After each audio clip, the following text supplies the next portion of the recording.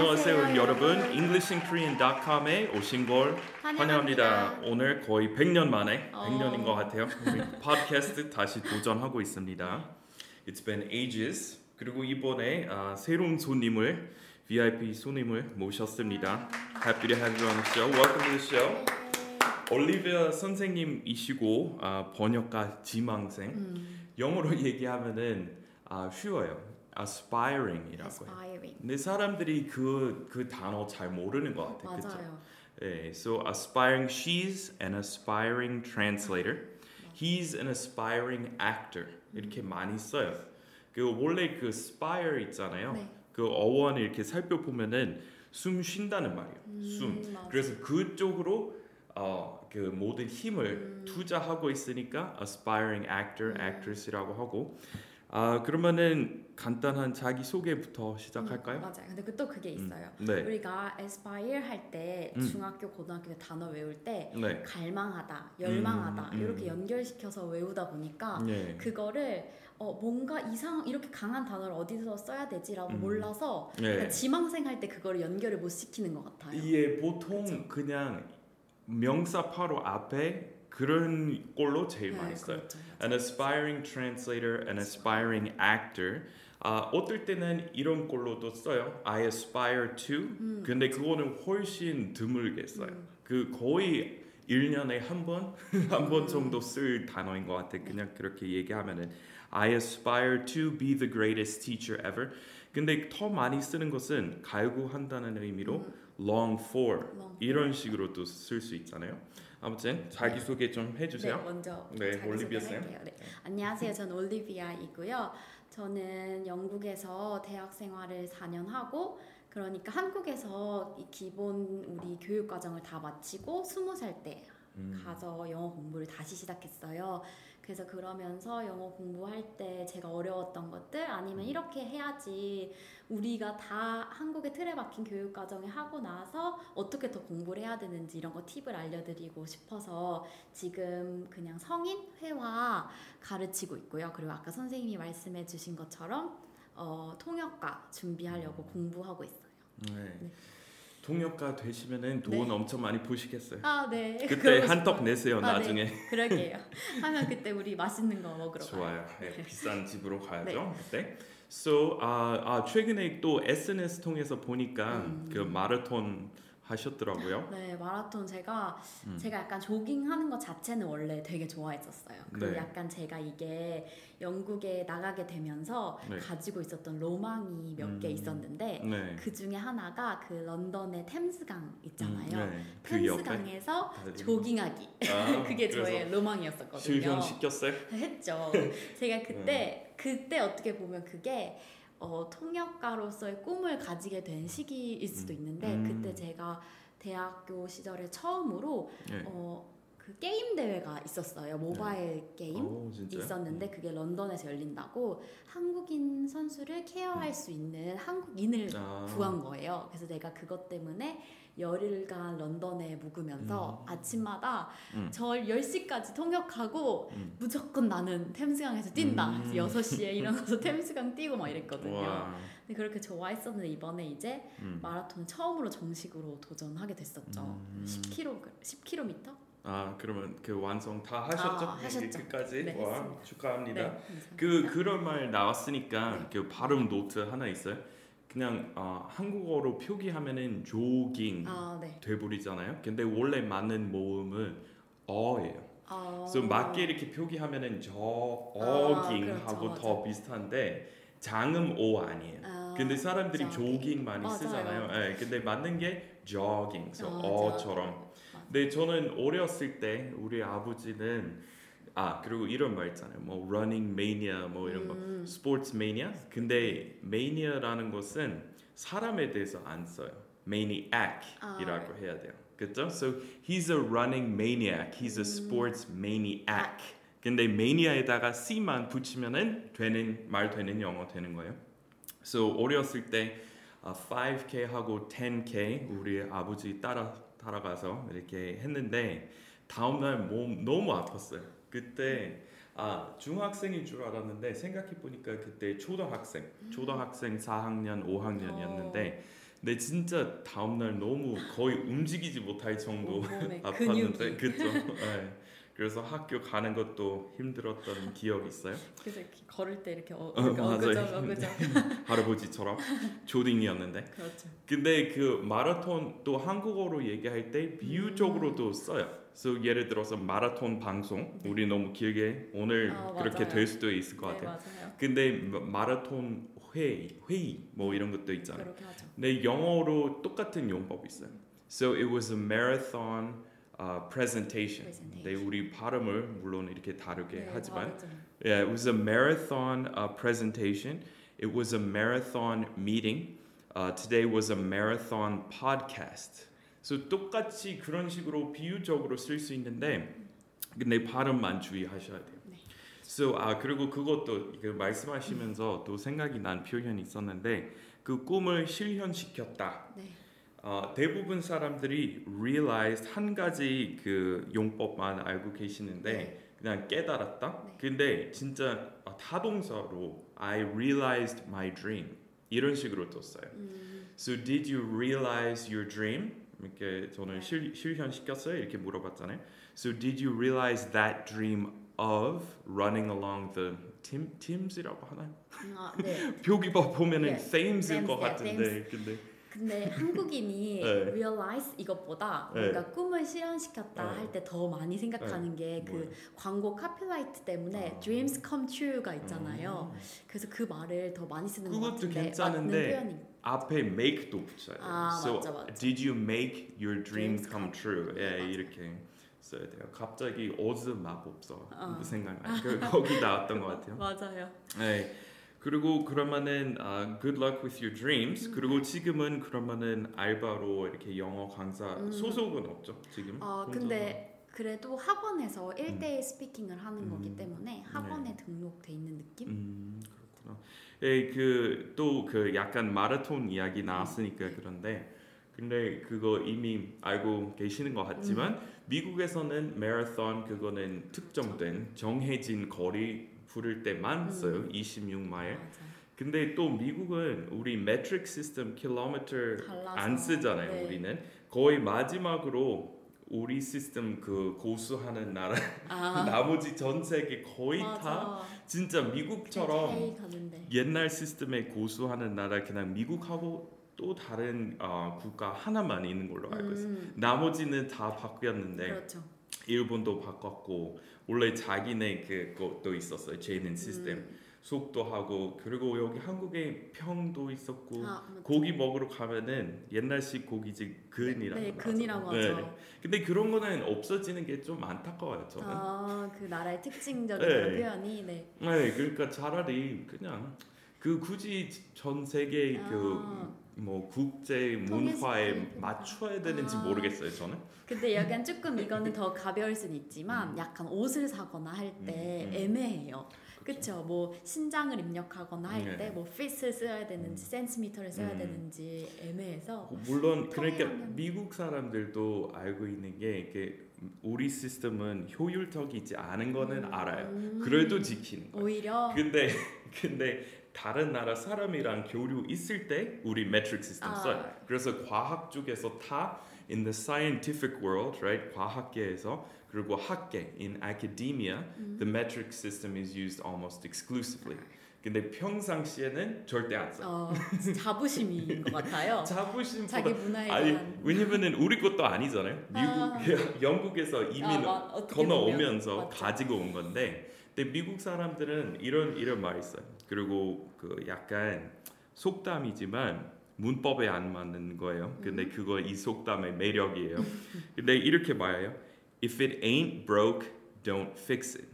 고장 난 거 아니면은 고치려고 하지 말라. 근데 미국인의 그 컨셉, 그 문화에 잘 맞는 것 같아요. 되게 따뜻한 것 같아요. 그냥 잘 쓰고 있으면 파운드도 있는데 멀쩡한 파운드 쓰고 있으면은 우리 왜 킬로로 바꿔요? 그렇죠. 약간 맞아. 굳이 그냥 네, 유지하자. 전형적인 미국 마인드. 그때 약간 그런 거예요. 그래서 저는 근데 유일하게 또 그 일반인들이 킬로미터로 거리를 재는 쪽은 또 조깅하고 러닝 할 때. So 5K. So 만약에 한국에서 5K, 10K 둘 다 그냥 마라톤이라고 네, 하지만 마라톤. 영어로 이렇게 미국에서 그거는 마라톤이라고 하면 안 되고 거리 엄청 다르니까. 네. 근데 우리 이렇게 써요. I ran a 5K. 네. So I ran a 10K. 그리고 우리 아버지 같은 경우에 I think he runs 3 5Ks and 1 10K a week 그러는 것 같아요. 예. 그리고 그 exercise bike도 엄청 많이 하시고. 요즘에도. 저하고 많이 달라요. 5시에 또 일어나시고. 열정이 완전. 네, 저는 10시 반에 일어나요. 일찍 일어나는 날. 아무튼 또 이렇게 그 얘기할 거 있었나요? 그냥 조금 저한테 영어 회화에 대해서 궁금하신 거 있으면은 물어보시고요. 네, 그 잡담할 때 외국인이랑. 네, 저희가 제가 네. 처음에 이제 영어 공부를 하고 나서 네. 이제 영어도 들린다. 네. 그리고 영어랑 친구들이랑 대화해도 대화할 수 있었어요. 그렇죠. 이렇게 자유롭게 할 수 있었는데, 네. 근데 막상 또 외국인을 만나면 이게 외국인 두려움이나 이런 거랑 좀 다르게 영어에 대한 두려움이랑 다르게 무슨 말을 해야 할지 막막할 때가 많더라고요. 네. 그리고 이제 막 하다못해 우리가 어렸을 때부터 How are you? 이렇게 물어보면 그러면 나는 I'm fine 하고 뭐 I'm doing well 하고 대화를 할 것 같았는데 쌩 하고 가버리는 경우도 있었고 진짜 그리고 아니면 잘 모르는 사람인데 날씨가 좋네요 막 갑자기 물어본다던가 이런 게 많았잖아요. 그래서 그게 맞아요. 약간 그 미국의 스몰 톡 문화인 것 같았어요. 네, 맞아요. 그래서 우리 이거 계산할 보면서 때 맞아요. 그 스타벅스나 그 커피숍에서 계산하면은 그런 말 시키는 경우 많아요. So what are you guys up to today? 네. 한국에서 절대 안 할 말. 근데 진짜 스타벅스에서 계산할 때 여러 명하고 같이 있으면은 what are you guys up to? Up to. So 우리 오늘 바닷가에 가려고 해요. 뭐. 네. 이렇게 얘기하고 그리고 진짜 날씨에 대해서 얘기 많이 하죠. So 근데 조금 한국인들이 이 표현 잘 아시는지 모르겠는데 요즘 날씨에 대해서 얘기할 때 많은 사람들이 뭐 recently, 뭐 these days weather 이렇게 할 것 같은데 우리 더 많이 쓰는 것은 we've been having, right? So we've been having bad weather recently. 우리 have 왠지 한국 사람들이 안 쓸 것 같아요. 맞아요. 근데 그거는 제일 그 구어체스러운 영어 표현이에요. 맞아요. So we've been having crazy weather. 날씨 미쳤어요. 이게 we've been having really crazy weather lately. What do you think about this weather we've been having? 그렇죠. 근데 진짜 뭔가 계산할 때마다 약간 그런 말 시키니까 외국인한테 힘들 수도 있을 것 같아요. 맞아요. 그래서 약간 그런 거 할 때 두려워하지 말고 어쨌든 대화는 해야 하니까 약간 자기만의 그 몇 가지 타이틀을 만들어서 준비해놨다가 말도 걸면 더 친해지고 사실 말 많이 하는 친구들이 영어 빨리 늘더라고요. 그쵸? 그냥 안 두려워하고 그냥 팍팍 뱉으면 맞아요. 그래서 저는 평상시에 그 말 많이 안 하는 스타일인데 특히 모르는 사람한테 말 안 하는 편이지만 맞아. 근데 그런 식으로 살다 보면은 한국어 안 늘 거라는 것 이미 알고 있었으니까 제 성격까지 바꿔야 된다. 이런 거는 일찍 깨달아서 그냥 여기 와서 진짜 그 택시 탈 때마다 그리고 여기는 스몰 톡 잘 안 하는데 저는 했어요. 저는 계산할 때 요즘 날씨 너무 이상하지 않아요? 저는 그냥 괜히 그런 말 엄청 많이 시켰어요. 네, 그래서 또 택시 기사님한테 많이 여쭤봤던 게 기사님 그 많이 서울 지리 엄청 잘 아실 건데 그 중에 어디 장소 제일 아름답다고 생각하시는지 이런 거. 좋은 팁이다. 예, 그래서 진짜 그런 표현 하나씩 준비해 놓고 나중에 써보면은 그 만족감도 느끼고 그렇죠. 그래서 사실 그 기사님들한테 식당 여쭤보는 것도 진짜 맞아요. 좋은 팁이잖아요. 맞아요, 맛집 많이 하시고 그러셔서. 근데 더 좋은 게 저는 그 혼밥, 저 혼자서 이렇게 식사할 때도 있는데. 근데 기사님 잘 아시잖아요. 혼자서 먹을 부담 없이. 혼밥 하는 거 괜찮으세요? 잘 하세요? 익숙하신 편이세요? 저는 그냥 항상 외식 하니까 처음에 제가 가장 좋아하는 한국 요리. 근데 다 혼자서 먹을 수 없는 요리였으니까 예를 들어서 불고기랑 삼겹살 고깃집에 가야 되는 맞아요. 근데 요새 뭐 뚝불 있으니까 그쵸? 낮에 가서. 요즘엔 삼겹살도 1인용도 많고 그래? 그쵸? 딱 1인 포션으로 나오는 게 많아가지고 그런데도 요새 생겼잖아요. 그 고기도 주는 냉면집 맞아요. 그런데 좋더라고요. 혼자서 갈 수 맞아요. 있는데. 그러면은 우리 지금 본 내용으로 갈까요? 네, 한번 가볼까요?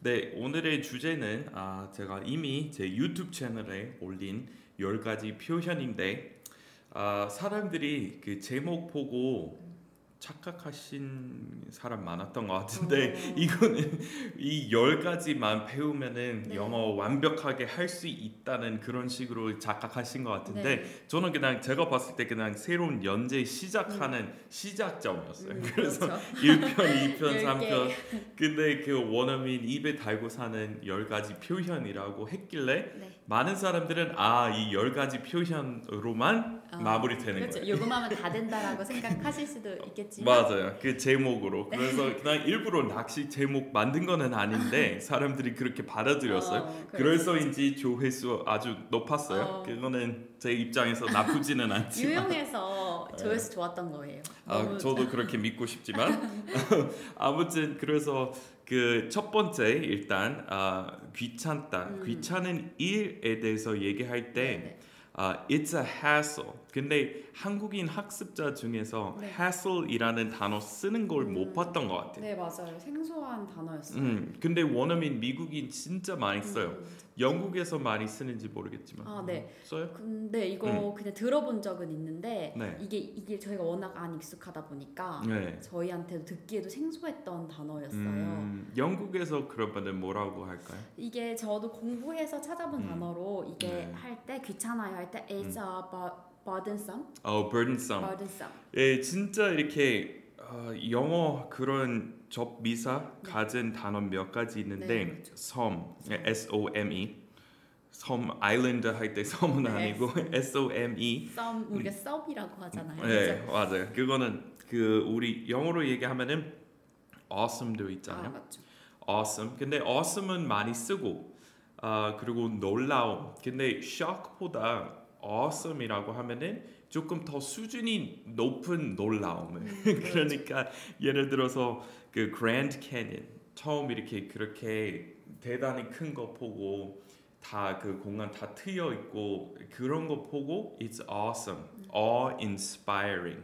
근데 그거 보고 it's shocking이라고 잘 안 쓸 거 아니야, 그렇죠? 그래서 약간 그런 거 있고, 근데 burdensome 부담스럽다 자주 보면은 그렇게 나오는데 우리 형용사형보다 훨씬 많이 쓰는 게 그냥 명사형. 그렇죠. 부담이다. So it's a burden.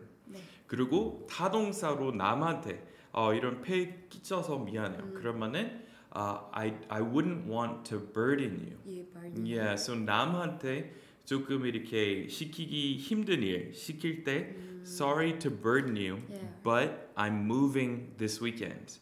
Could you help me out? 뭐 이렇게 써요. 아니면은 나 내일 한국에 가니까 공항까지 좀 데려다 줄 수 있어요? So sorry, 미안하지만 so sorry to burden you 또는 이렇게도 많이 써요. I'd hate to burden you, right? 이런 폐 끼쳐서 정말 죄송하지만 그리고 그 다음에 그 부탁하는 거죠. 그리고 약간 귀찮아요라는 표현으로 이건 어떨까요? cumbersome. cumbersome은 언제 쓰냐면 딱딱한 말이죠. 근데 그것보다 cumbersome 다루기 힘든 너무 커서 예를 들어서 unwieldy이라는 단어도 있는데 어떤 가방이나 특히 여행 떠날 때 그 luggage 있잖아요. luggage는 너무 커서 unwieldy, cumbersome 그리고 복잡하거나 아니면 커서 부담이 되는 것은 조금 cumbersome이라는 말 더 많이 쓰고 awesome은 예를 들어서 그 큰 성당 앞에서 가는 거는 그거 awesome이고 근데 burdensome은 그냥 아예 많이 안 쓰는 형용사인 것 같아요. 그 영국에서 쓰는지 모르겠지만 근데 hassle은 진짜 많이 쓰고 어려운 말 아니에요. 예, 그래서 그냥 약간 한국 사람들이 귀찮아서 안 갈래. 이렇게 한국 사람들이 자기 감정에 대해서 귀찮다 이렇게 더 많이 내세우는데 우리는 그 일 자체가 귀찮은 일이다. 우리 이런 식으로 표현해요. So having all these staff parties is such a hassle. Or the way, having to go all the way to Seoul to work is such a hassle. 만약 일산에 산다면. 맞아요. So 물론 it's annoying도 씁니다. 어떤 경우에. So 이거는 it's a hassle하고 it's so annoying 약간 겹쳐요. 그렇게도 많이 써요. So 출퇴근 너무 길어서 너무 불편해요. 그러면은 the commute is really annoying. 근데 이렇게도 써요. 그냥 자꾸 이렇게 연락 오거나. 네. So 예를 들어서 그 스팸 전화 네. 엄청 많이 와서 it's so annoying. All these spam calls, all this voice phishing is really annoying. 뭐 이렇게 써요. 맞아요. 딱 그 시점으로 방향성이 다른 것 같아요. 우리는 한국 사람들은 나 귀찮아. 그래서 네. I feel hassle 이렇게 써도 되나요? 네. 내가 귀찮아라고 하고 싶은 사람 예. 그런 표현 있잖아요. 한국인들은 그 맞아요. 물건이 날 귀찮게 이것보다 나 지금 피곤하고 나 지금 귀찮고 이렇게 그- 말을 하고 싶어 하니까 우리 그냥 그런 상황에서 그 일 자체를 가리켜요. 그러니까 맞아요. 더 자연스러운 영어 맞아요. 나오는 그래서 거예요. 방향성을 좀 바꿔야 될 것 같아요. 네, 그런 그래서 거 말할 때. 답답하다도 그래요. 그래서 예를 들어서 그 의사소통 안 되니까 영어로 얘기할 때 너무 답답해요. 그러면은 우리 그것도 얘기할 때도 그 일 자체를 가리키면서 it's so frustrating. So not being able to speak English fluently is so frustrating. 맞아요. 우리 그렇게 해요.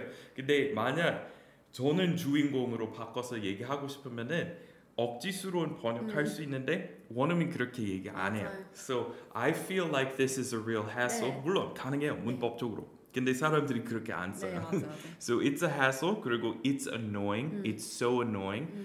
It's so frustrating. 그 세 가지 방법. 그러니까 귀찮은 일이다, 짜증나, 그리고 답답해. 당황스럽다. 네, 그런 거는 다 영어로 번역하면은 it's a hassle, it's frustrating, it's so annoying 이렇게 얘기하면 될 것 같아요. 네. 오케이, 그 다음에 2번 what a bummer. So 이것도 영국에서 쓰는지 모르겠어요. 네, 네 써요. 뭔가 bummer.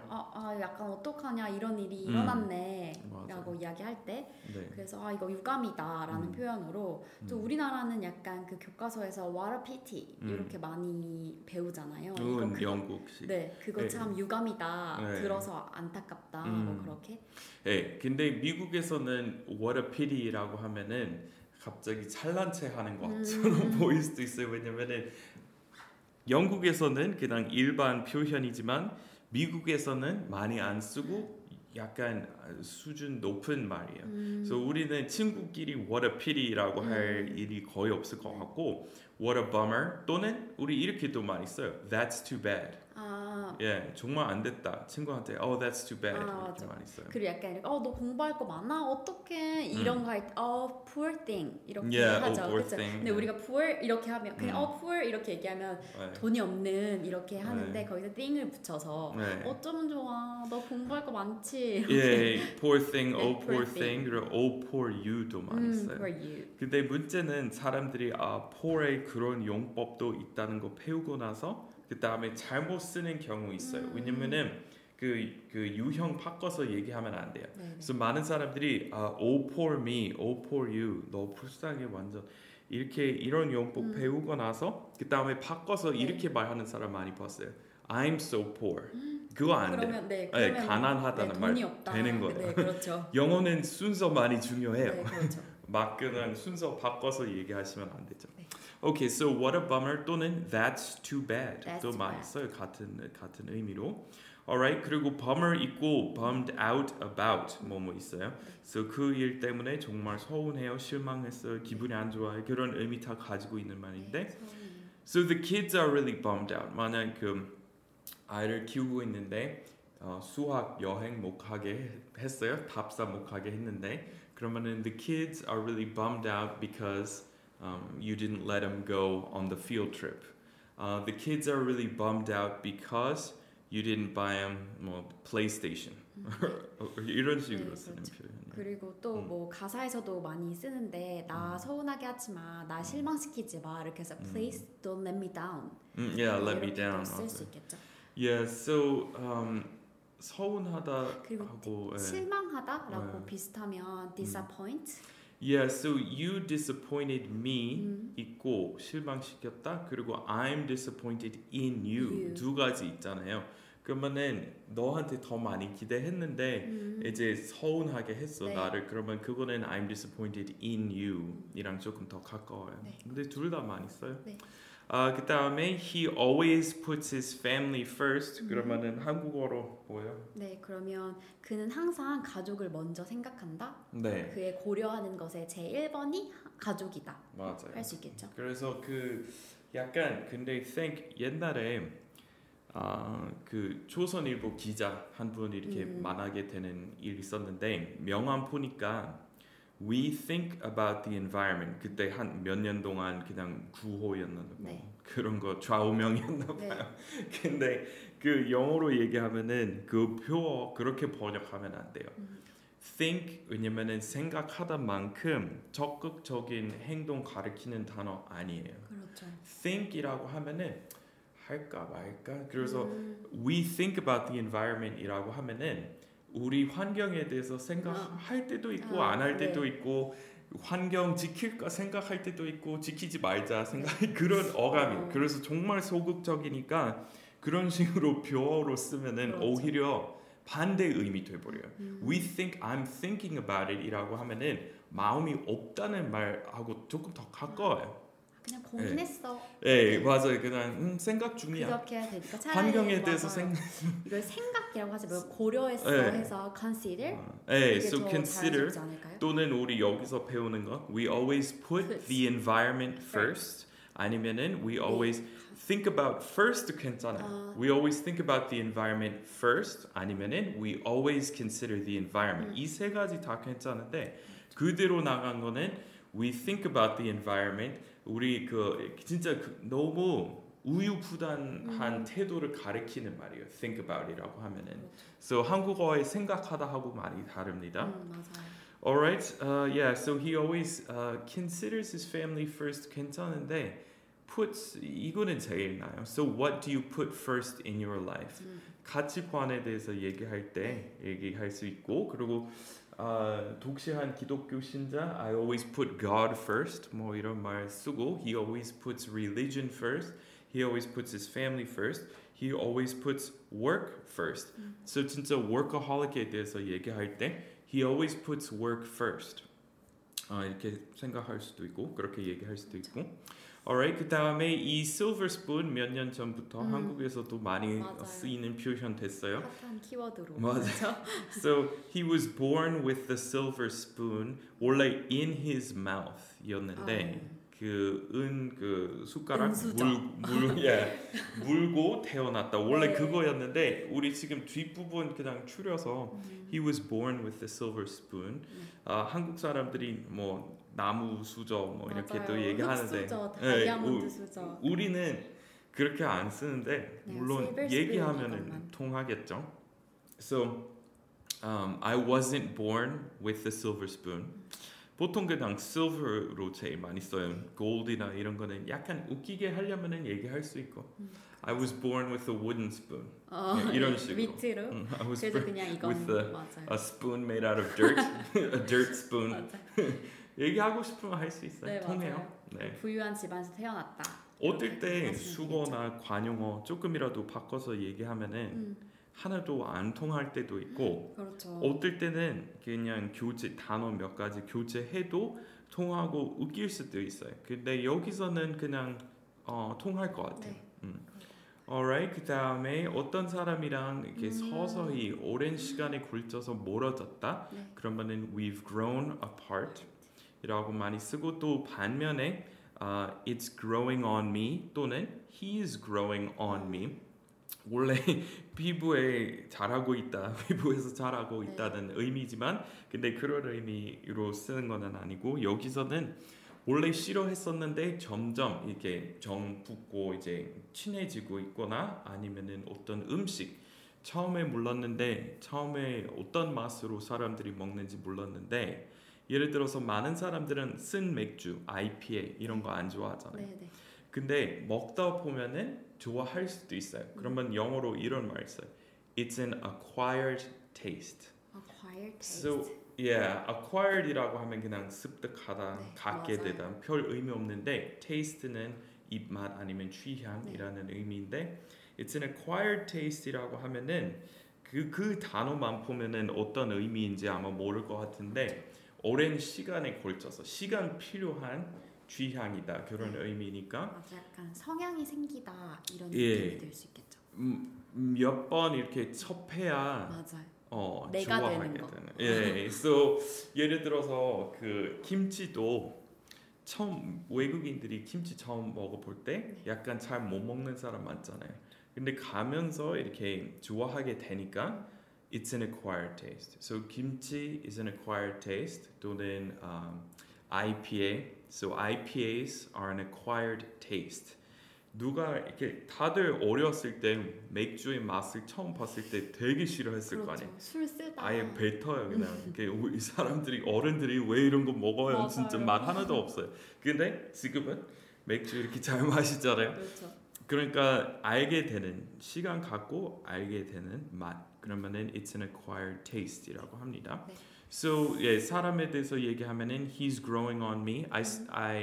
When I first started here 여기 처음 시작했을 때 처음 출근하기 시작했을 때 그 사람 되게 마음에 안 들었는데 I really wasn't a fan of that guy but he's growing on me 우리 진행형으로 많이 써요 he's starting to grow on me 또는 he's really growing on me 그리고 보통 an acquired taste 사람 가리킬 때 잘 안 쓰는데 가끔 웃기게 하려고 할 때 that guy's an acquired taste. 얘기할 수. 네 맞아요. 근데 웃기잖아요. 맞아요. 진짜 쟤 별로야. 이런 얘기 할 때도 그거 딱 해서 할 수 있겠죠. 오랜 시간에 걸쳐서 조금 좋아하게 되는 친구야. 그러면은 he's an acquired taste라고 할 수 있어요.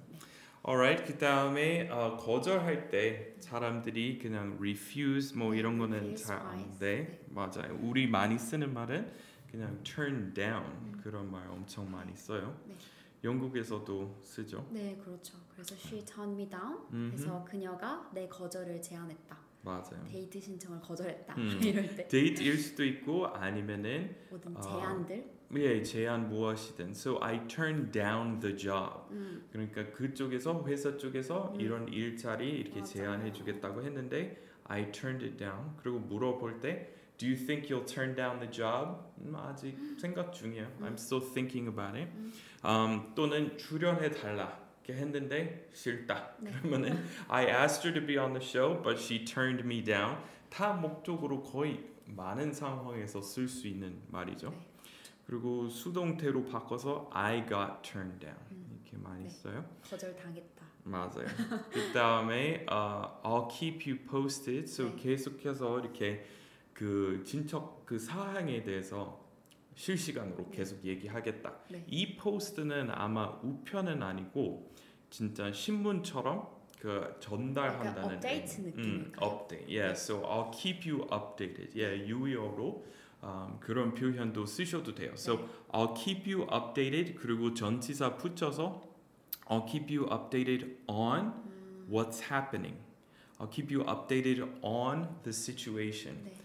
I'll keep you updated on the schedule. 이렇게 다 쓸 수 있습니다. 그리고 우리가 연락하다라는 표현으로 해서 keep in touch를 써주기도 하잖아요. 그래서 I will keep in touch with you 이렇게 해줘도 되겠죠. 맞아요. 근데 겹치는 면이 있지만 근데 반면에 그 이렇게 포스트잇이라고 할 수 있는데 약간 달라지는 상황에 대해서 얘기할 때 쓰는 말인데 근데 touch이라고 하면은 그 친구하고 멀어졌어. 이럴 때 we were not in touch. 약간 연락하자 느낌으로.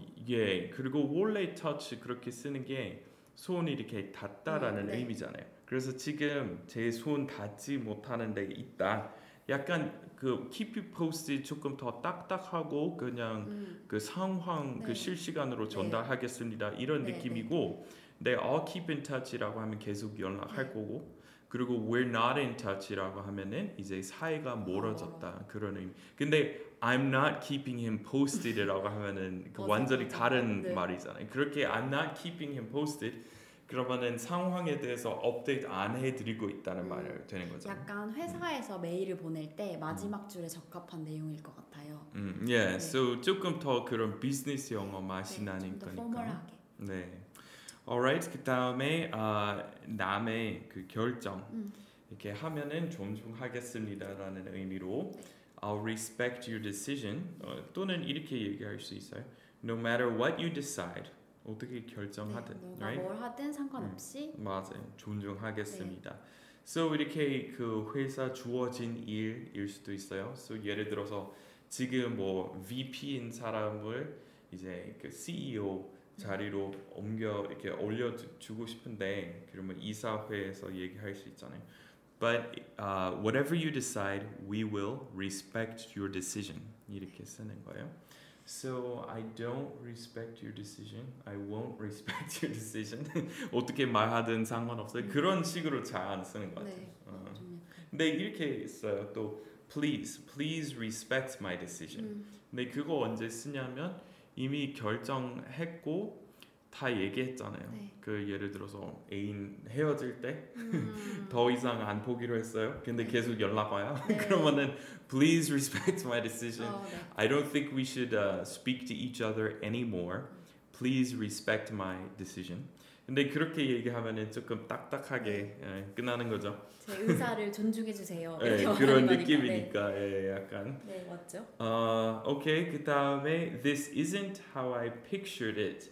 So 이거는 여기 이 표현 넣었던 이유는 사람들이 picture를 이런 식으로 동사로 쓸 수 있다는 거 잘 모르는 것 같아요. 생소하죠. 네, 많이 써요.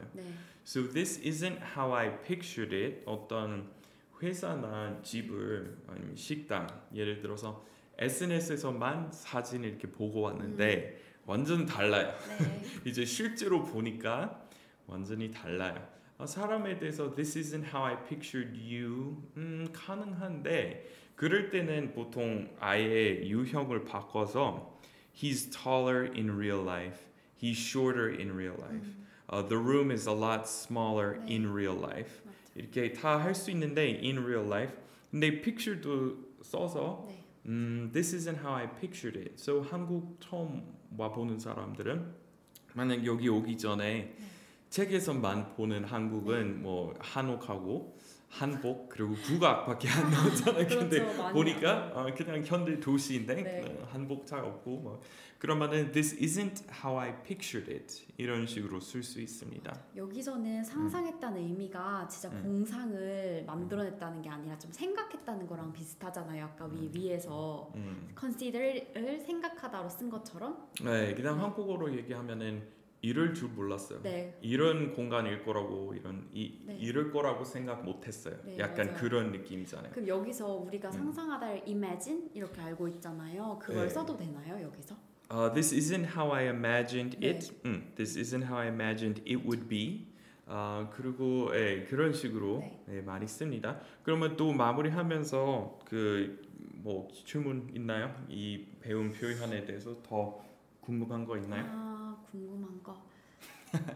갑자기 이렇게 물어보니까 생각이 나. 질문 많이 해가지고. 영어로 얘기하면은 Now that you put me on the spot, 그 뭐지 멍석 갈면은 이제 생각 못한다. 평상시에 잘 하던 짓을 못한다. 근데 약간 우리는 spotlight 그런 개념으로 when you put someone on the spot.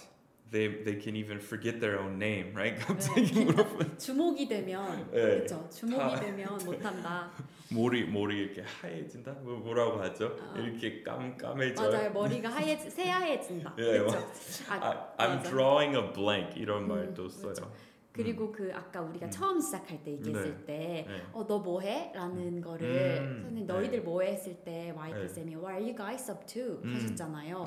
전 처음에 그거를 들었을 때 몰랐어요. 그게 What are you doing? What are you guys doing? 이런 뜻인지를 몰라서 좀 생소했었거든요. 그 커피숍 쪽에서. 네, 그렇죠. 그래서 오히려 What are you doing? 이것보다 그걸 더 많이 쓰잖아요. Yeah, so 그냥 편하게 물어보면은 What are you guys up to today? 그렇죠. 근데 진짜 그런 힌트 하나 있는데 미국 사람들은 영국은 다를 수도 있겠지만 다를 것 같아요. 근데 미국에서는 guys 엄청 많이 써요. 은근 많이 써요. 네, 그래서 그냥 영어로 뭐뭐 있나요? 어떤 제품 있는지 물어볼 때 Do you guys have? So do you guys sell? 또 많이 써요. So do you guys have mugs? Do you guys have t-shirts? Do you guys have vegetarian food? 네. 진짜 그 표현만 외워도 엄청 많은 거 물어볼 수 있잖아요. 그렇죠. So 한국인한테 조금 생소하게 들릴 수 있는 게 네. 한국어로 막 쉽게 당신이라는 말 못 쓰잖아요. 그렇죠. 그래서 영어로 얘기하면은 you 또는 you guys 이렇게 피하는 경향 있는 것 같아요. 맞아요. 근데 어떨 때는 물론 이렇게 이름으로 부르는 거는 이렇게 무례하게 들릴 수도 있어요. 영어로 얘기하면은. 근데 편하게 얘기하면은 you guys 진짜 많이 써요. So 예를 들어서 커피숍 직원한테 물어보면은 Do you guys have Americanos? Can you guys make that to go? Do you guys have food? 그리고 물어볼 때 지금 식사 돼요? Are you guys open? 그 진짜 많이 쓰는 말 몇 시까지 열려요? 뭐 영업해요? 물어볼 때 How late are you guys open? 네, guys 진짜 많이 써요. 맞아요. 많이 써요. 네, 그래서 미국에서 그냥 you guys로 바꿔서 얘기하면은 그러니까 예를 들어서 한국식으로 한국 사람들이 어떻게 얘기할 것 같아요? 뭐 티셔츠 팔아요? 근데 한국어랑 영어랑 비교할 때 한국어는 한국어로 할 때 주어를 생략하는 경우가 너무 많아서 네, 그래서 거기에 당연히 우리가 you guys 이걸 당신들, 너네들이란 말을 안 쓸 때가 너무 많아요. 티셔츠 팔아요도 이 가게에 티셔츠 팔아요라고 하지도 않고 그냥 이렇게 물어. 티셔츠도 있으세요? 이렇게 있나요? 네, 있어요. 그래서 그 목적어가 그냥 주어 역할을 하는 경우가 한국어에서 많아서 주어를 그래서 우리가 you guys, you 이거에 익숙하지 않은 것 같아요. 빼요. 네. 근데 물어볼 때 한국 사람들이 어떻게 영어로 물어볼 것 같아요? 그냥 한국어로 얘기하면은 뭐뭐도 파세요 가능하지만 또 있나요 더 많이 쓰잖아요. 네. 근데 영어로 얘기하면 제 생각에 우리가 그걸 물어볼 때 사람한테 대한다고 생각보다 어디 있어요라고 더 많이 하잖아요. 그래서 그냥 where's t-shirt 이렇게 뱉어버리는 경우를 생각해낼 것 같아요. 그래서 딱 가게 들어가서 뭐 where's 뭐 t-shirts, where's apple 막 이렇게 그냥 해버릴 것 같아서. 네, 맞아요. 그러니까 한국식으로 아무튼 그런 거 영어 하실 때 그냥 원칙적으로 영어식으로 그 사고 방식 바꾸는 것도 맞아요. 좀 나은 것 같아요. 방향을 딱 설정해야 되는 거죠. 진짜 미국에서 do you guys 이런 문제도 있어요. 이거 조만간 그 유튜브 시리즈 학교에서 못 배우는 문법 이런 연재하고 있는데 이거는 안 그래도 좀 다뤄보고 싶었는데 당신하고 you 다릅니다 이런 제목으로 왜냐면은 do you 우리 지금 얘기하는 you 뭐 당신 아니면은 여기 이라는 의미로 쓸 수 있지만 또 아무 의미 없는 you도 있어요. So how do you open this? 많은 사람들이 당신 이거 어떻게 열어요? 물어본다고 착각하는데 그거는 절대 아니에요. 그냥 이거 어떻게 열어요? 영어로 얘기하면은 How do you open this bottle? How do you turn on the computer? How do you turn off the lights? 그러니까 뭔가 그냥 어떻게 뭐뭐 물음표 이 유형은 영어로 가장 많이 쓰는 게 그냥 How do you? So how do you get to Seoul Station from here? 진짜 그 상대방한테 당신 어떻게 가세요? 물어보는 건 아니잖아요. 그냥 사람들이 라는 의미로 쓰는 거예요. So 그것도 사람들이 많이 생소한 것 같아요. 네, 맞아요. 그렇죠? 그래서 주어를 만들어내서 영어 문장을 만드는 거 그거 좀 신경 써야지 영어를 자연스럽게 만들어낼 수 있을 것 같아요. 맞아. 저도 그거는 큰 걸림돌이었잖아요. 그렇죠. 처음에 그냥 영어로 얘기하면은 Do you guys have coffee? 그러면 한국어로 그쪽 녀석들은 커피 나요? 너를 넣어야 하나? 당신들은 아메리카노 파세요? 이렇게 왜냐면 가이드 찾아보면은 또 이렇게 약간 사람을 낮추는 걸로 나오잖아요. 근데 어떤 상황에서 친근감 주는 방식일 맞아. 약간 오히려. 찾아서 하면 녀석들. 그쵸? guys 하면 막 녀석들 이런 느낌인 것 같은데 그냥 그런 느낌은 아니죠. 그냥 오히려 영어 그거 조금 애매한 것 같아요. 그 반말 존댓말 영어에도 있는데 그거는 정확하게 한국인한테 맞게 쓰는 게 조금 힘들 것 같아요. 우리는 그러니까 기억 안 나요. 뭔가 하려고 했는데 깜빡했어요. 그럼 그건 다음 시간에 다음 시간으로 미룰게요. 네, that'll be a big surprise for next time. Alright. 오케이, 지금 마무리할까요? 네, 그럴까요? Alright, 여러분 와주셔서 감사합니다. And our VIP 손님 올리비아 쌤도 출연해 주셔서 감사합니다. 자주 나와 주시고요. Alright, thanks everyone for stopping by this edition of the EiK Podcast, and we'll see you next time. Bye bye. Bye.